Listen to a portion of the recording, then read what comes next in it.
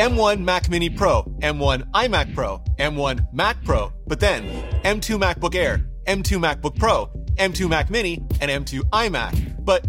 what are they? When are they? And I'll do you one better. Why are they? As in, who are they even all for? We've got just a poppin' fresh set of new reports from Bloomberg and basketball aficionado Mark Gurman, and cross-referencing those reports with Apple's typical patterns paints quite the calendar and capability set for Apple's next generation of custom silicon Macs. So hit that subscribe button and bell to support in-depth tech, and then let's break it down. So, yes, okay, before Apple can get to M2, they have to finish pushing out the M1 Pro and M1 Max, starting with the Mac Mini Pro and Max, because they've already pushed out the ultra-low power M1 version of the Mini all the way back in November of 2020, alongside the M1 MacBook Air and entry-level MacBook Pro. But that was a silver Mini and not space gray, which, as everyone knows, means not so pro. It was ripping and replacing Intel in the existing enclosure with no new design and no ultra-high performance option other than the old Intel space gray space heater that Apple just kept on the menu.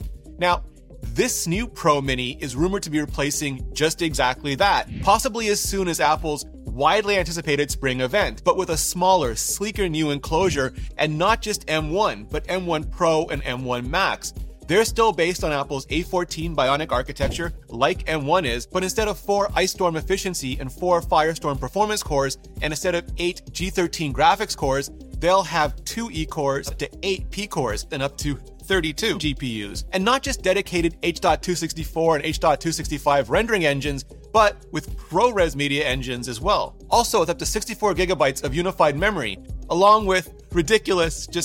I'll say it, redonkulous levels of bandwidth to keep it all fed. And instead of 2 USB and 2 Thunderbolt controllers, they'll have 3 of each of those as well, which just means way more ports, all the ports. In other words, just phenomenal new silicon power in an itty-bitty new enclosure space. And where the original M1 Mac Mini was and is perfect for anyone who just wants the least expensive way possible to get into Apple Silicon or to throw at any amount of production grunt work, this new Pro version is basically going to be a mini server, whether it's on a desk or in a rack or part of a mini farm. Just grunt work on Hulk serum, but at a more pro price. Speaking of which, a new iMac Pro. It was originally rumored for late last year and at 32 inches, but more recent reports say they've settled on a 27-inch size. So now it sounds like WWDC in June at the earliest, but maybe not until the fall for the new Pro-level iMac. And design rumors have kind of flip-flopped there as well, from bezel-less and chin-free like the Pro Display XDR to simply a bigger version of the logo-less but still cheekily chinned giant iPad on a stand that we got for the 24-inch, only with black bezels instead of white, and space gray or full-on black instead of the Skittles Taste the Rainbow of colors we got on the 24-inch. But also, instead of an LCD display, a mini LED display for near OLED levels of deep, inky blacks and super bright whites to support a full-on HDR high dynamic range workflow. Then, of course,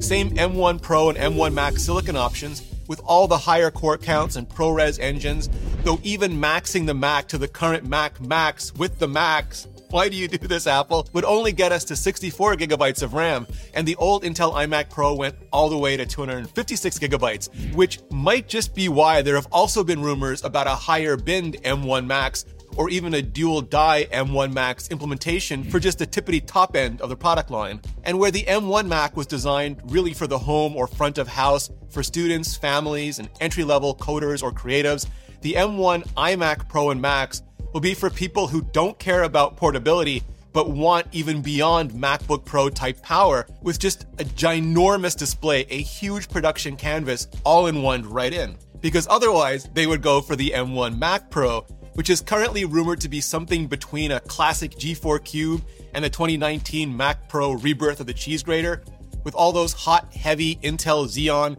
and AMD Helicarrier boards just ripped out and replaced with M1 Max in a smaller version of the same or similar enclosure, but with dual die M1 Max, maybe even quad die M1 Max. Now, how Apple, if Apple, handles up to 1.5 terabytes like in the current Intel Xeon Mac Pro, or at least way more massive amounts of unified memory, along with the modularity and,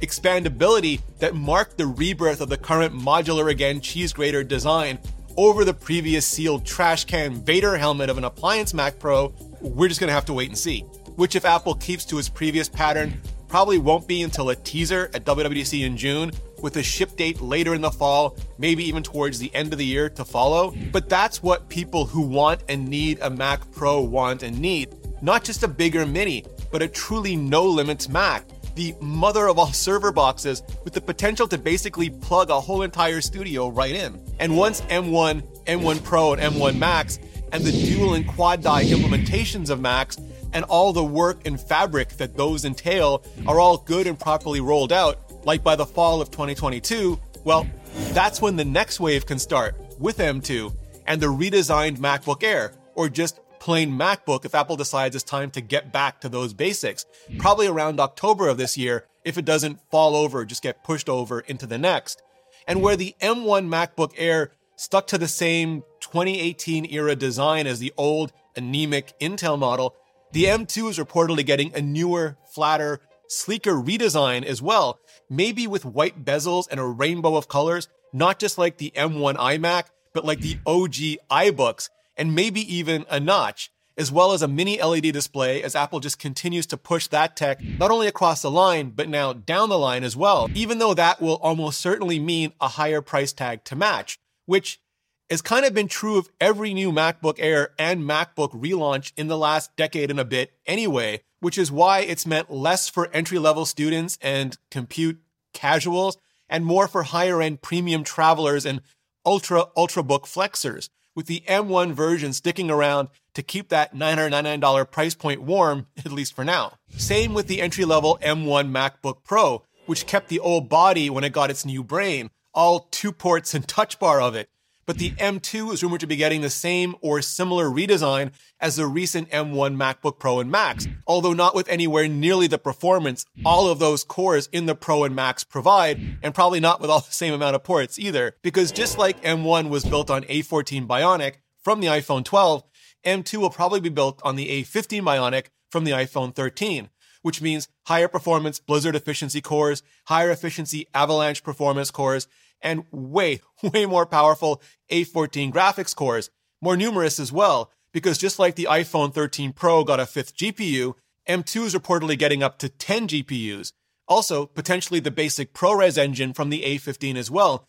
which would be fan-frickin-tastic for creatives who want ProRes without the full Pro price. Now, yes, if M2 hits in October or later, it's also quite possible, it's entirely possible, it could be built on Apple's upcoming A16 Bionic platform, the one for the upcoming iPhone 14 instead, which should be getting a process shrink from 5nm to 4 or 3nm, maybe with some improved matrix multipliers for the machine learning accelerators, and the same type of generational E-core, P-core, and GPU core improvements that we've seen from Apple before. But either way, anyway, it all comes down to more power at less power consumption, especially in this case for people who want or need something more than a MacBook or MacBook Air, including an active cooling system that can do things like sustain heavy load for longer than 20-odd minutes, but who don't want or need the weight or full-on pro-level performance or price of the full-on MacBook Pro. Same exactly with the M2 Mac Mini,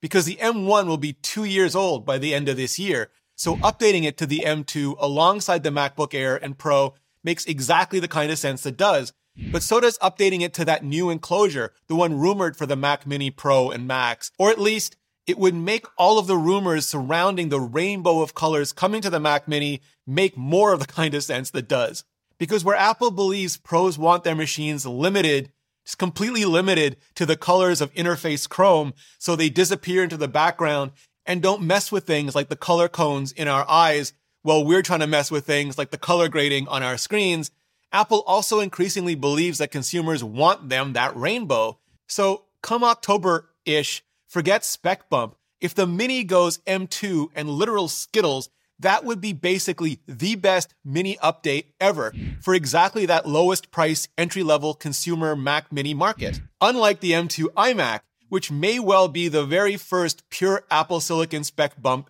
ever, since it was the very first pure Apple Silicon redesign ever back in April of 2021. So all Apple really has to do there is refresh the chipset inside, and Sure, maybe the color palette on the outside, the way they've been doing with consumer-end iPhones for the last few years already. And maybe mini LED, which might just come down to how much mini LED prices have come down by then. Since right now, they seem to be adding about $100 to the bill, which isn't as easy to absorb on the entry-level price points. See the 11-inch iPad Pro from last April. But all the optimistic buts should be going mini LED and M2 around the exact same October timeframe this year. So, yes, a nerd can dream, which is also when Apple will begin the next phase with M2 or M3 Pro and Max, and maybe scaling the Mac Pro all the way beyond Max. And to hear Apple explain how exactly all of that works, check out my interview with their VP of Silicon and VP of Mac Product Marketing. You can watch it ad-free, sponsor-free, and with extended bonus content on Nebula, where you can also find exclusive and original videos, including a new studio tour series where I'm going through everything I use to make my videos. Cameras already, audio coming up next, and much, much more. Because on Nebula, I have the luxury of making videos that don't have to be optimized for YouTube, but where I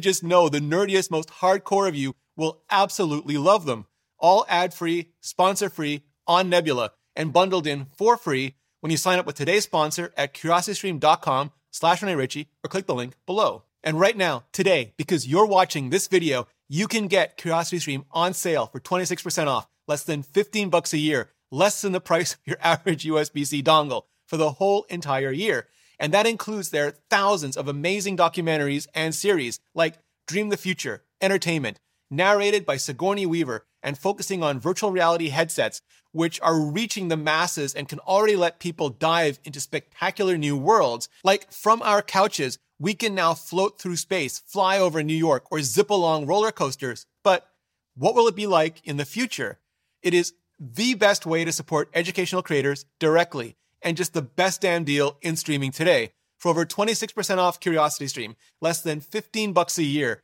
and Nebula bundled in for free. Just click the button on the screen or go to curiositystream.com/ReneRitchie. Clicking on that button really helps out the channel, and so does hitting up this playlist for way more on the future of Apple Silicon Macs. Just hit that playlist, and I'll see you in the next video.